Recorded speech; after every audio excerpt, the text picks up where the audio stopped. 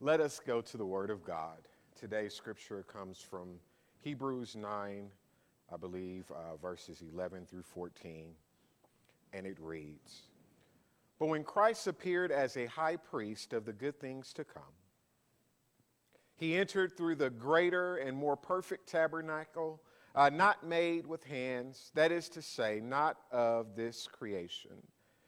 And not through the blood of goats and calves, but through his own blood, he entered the holy place once and for all, having obtained eternal redemption.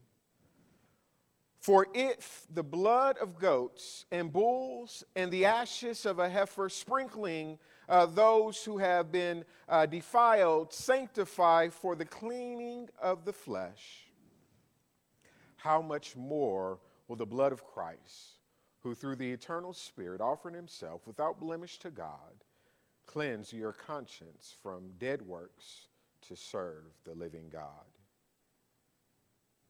The word of God for the people of God. Let us pray.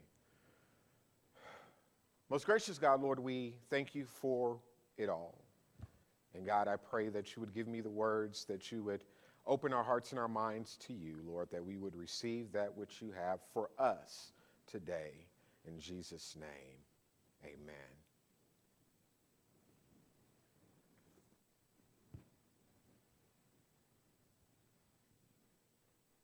It's funny, I've lost my notes 3 times in the last 24 hours. And so let's see what the Lord is going to do. There was a time not too long ago where there was a good friend of mine who had suffered a loss in her family, and she had been looking at a lot of different things going on. And of course, her grandmother had taught her about God and taught her about Jesus and the salvation and all the scriptures. She grew up in church and knew all those things, but for whatever reason, she decided to walk away. Now, during this time of hardship, during this time where she is trying to find her way, trying to locate answers, trying to understand what's going on, she comes to me and she says, "Bryan, a lot has happened in my life over the last few years. I have lost people that I love. I have been through some challenges, and quite frankly, all that stuff my grandmother used to tell me keeps bubbling up inside of me, and I have a desire to jump back into the church, and a desire to jump back into the scriptures, and a desire to learn more. But I need to know 3 things. I need to know that at the end of life's journey, heaven is real. I need to know that when Jesus hung on that cross and he bled and he died, that bloodshed, that atonement, that sacrifice really was for me, that it would span over generations. And I need to know if Jesus is who he says he is, and if heaven is a real destination, how do I get there? And that is where this particular sermon for today comes from. It comes from a place of vulnerability, a place of desire, a place of just wanting to know. And so I told her a lot of things in that particular day, and I won't share them all, but I will highlight on the points that she gave me. Number 1, we know that heaven is real. Amen. In this particular portion of Scripture, we find that Christ has appeared as the high priest and is in this tabernacle not made with hands, not of this creation. So even if we simply align it with the fact that we believe that this is the inspired Scripture of the Lord, we know that he is in a place not made with hands, eternal in the heavens.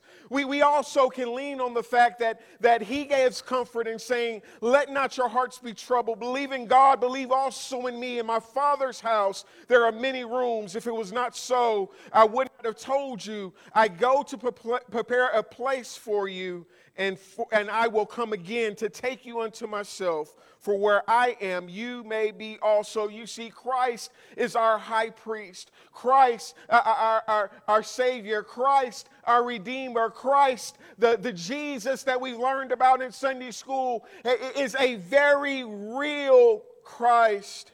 And heaven is a very real place. It is not imaginary. It is not something just written about in books. It is not something that we created because it sounds nice. It is real. It is real. It is real.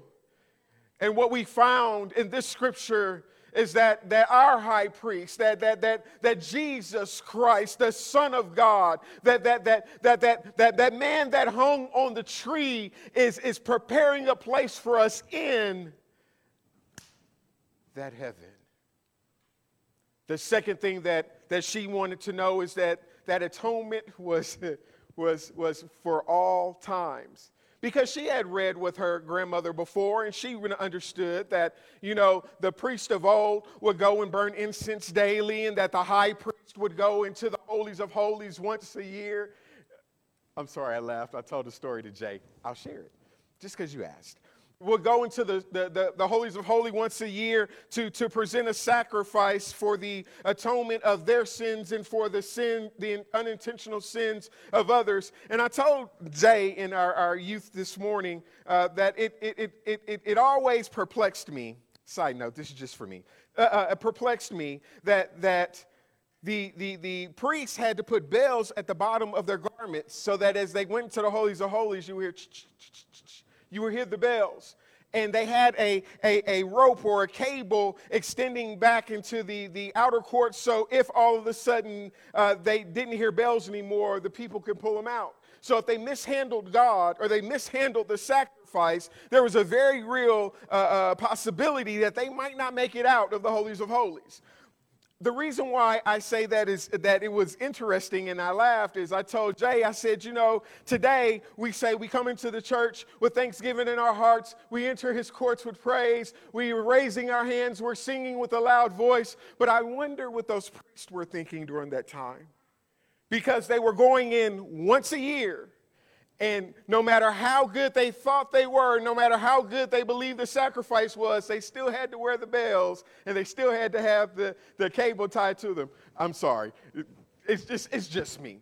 And so what I come to understand is that God is not to be taken lightly, that God is to be taken seriously, and so is Jesus. And if this Jesus, this man that came and lived amongst us all that time, this Jesus that was persecuted for sins that wasn't his, that Jesus that hung on the cross and bled and died, if that Jesus was enough in the scriptures for the scriptures to indicate that his blood was shed once and for all, it leads me to believe that God took that sacrifice seriously.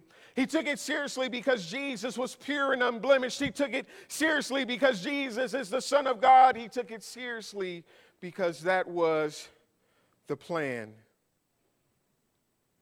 You see, it's in this scripture that we find them saying, if the blood of goats and calves and the sprinkling of the ashes of the heifer were good enough to cleanse them for a year, imagine what the blood of Jesus could do for all time.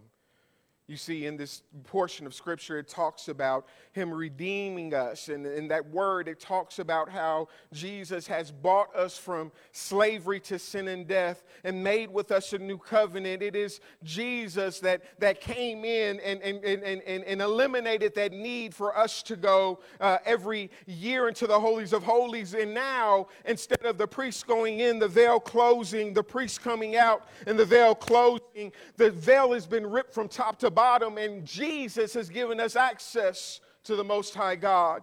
So not only is heaven real, not only has Jesus' blood had the redemptive power forever and forever and forever and forevermore, but Jesus has given us access to a God that used to live behind a veil, but now we have the ability to get to know God, to walk with him, as my grandmother would say, to talk with him, and to know that we are his children.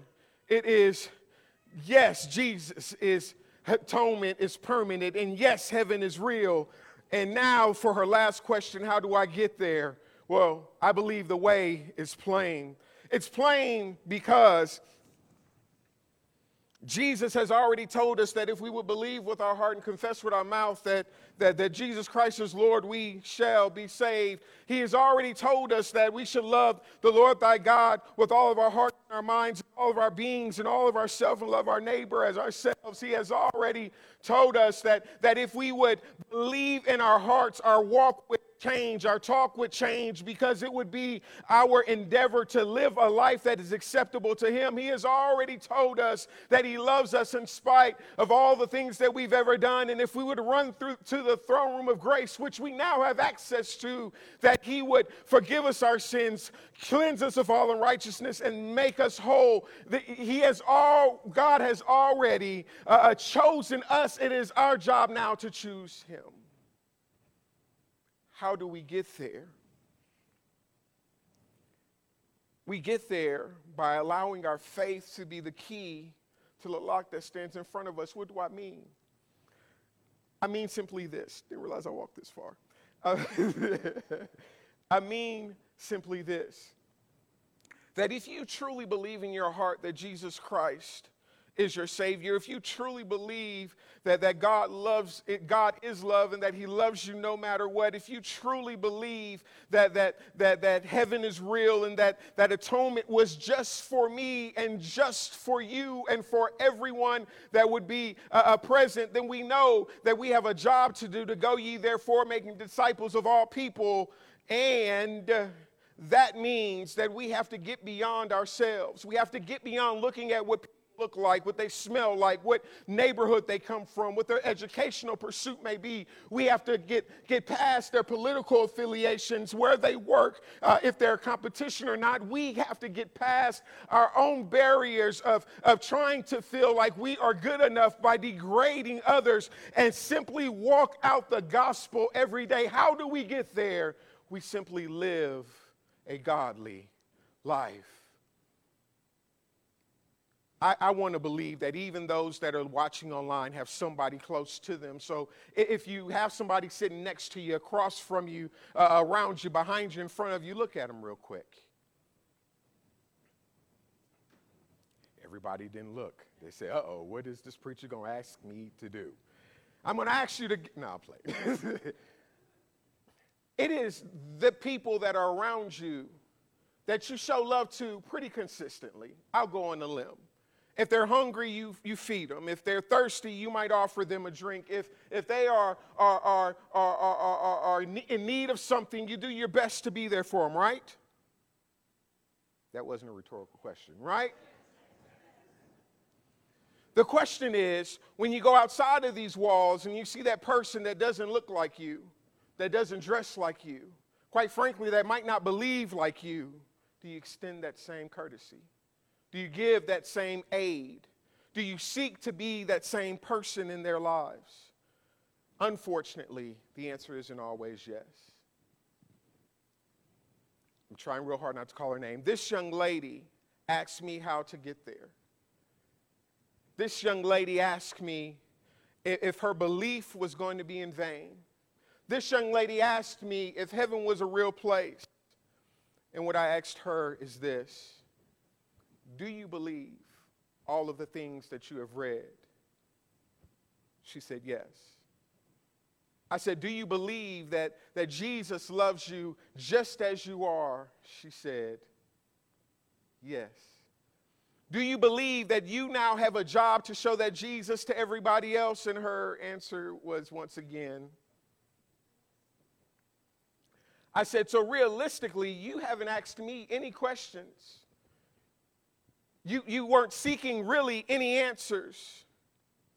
Everything you needed was already in play. So what is it that you're really wanting to know?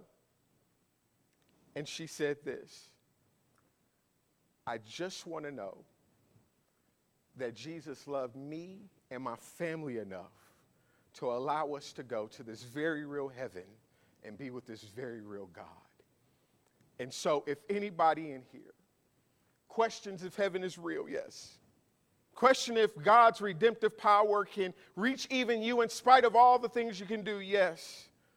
If you're thinking about how to get there, I would say you're probably already on the path. My title today is Thanks Be to God. And this is my reason. Because as I was walking through this message and walking through my responses, that continued to pop in my head. I'm going to point this way. Y'all just say that, okay? Can you work with me today? We're not too late. I began to think about my grandmother and all the people that have gone before me, and I said, you know, God, you've really blessed me with some great people in my lives. You really have blessed me to be exposed to the gospel at a young age. You've blessed me to rest in your peace in times of chaos. You've blessed me to be in the midst of saints and not even realize it yet. And to that I say, God, you have challenged me in my life. You have pushed me beyond what I thought my limits would be. You have guided me to places that I never thought I'd go. And to that I say, you have put me around people that will love me in spite of my mess and allow me to serve even when I am not worthy. And to that I say, on this day, I know that is just not my prayer or my statement.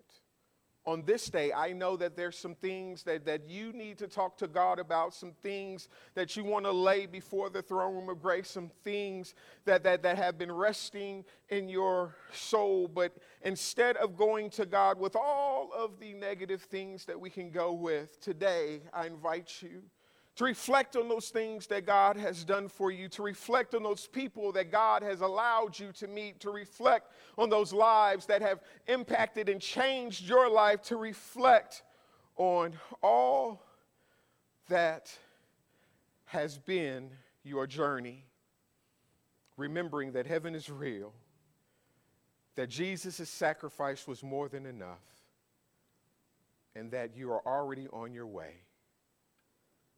And my prayer is at the end of every single sentence, every single quotation, every single statement you make, you will see God's hand in it and be able to say, in the name of the Father, the Son, and the Holy Spirit, amen.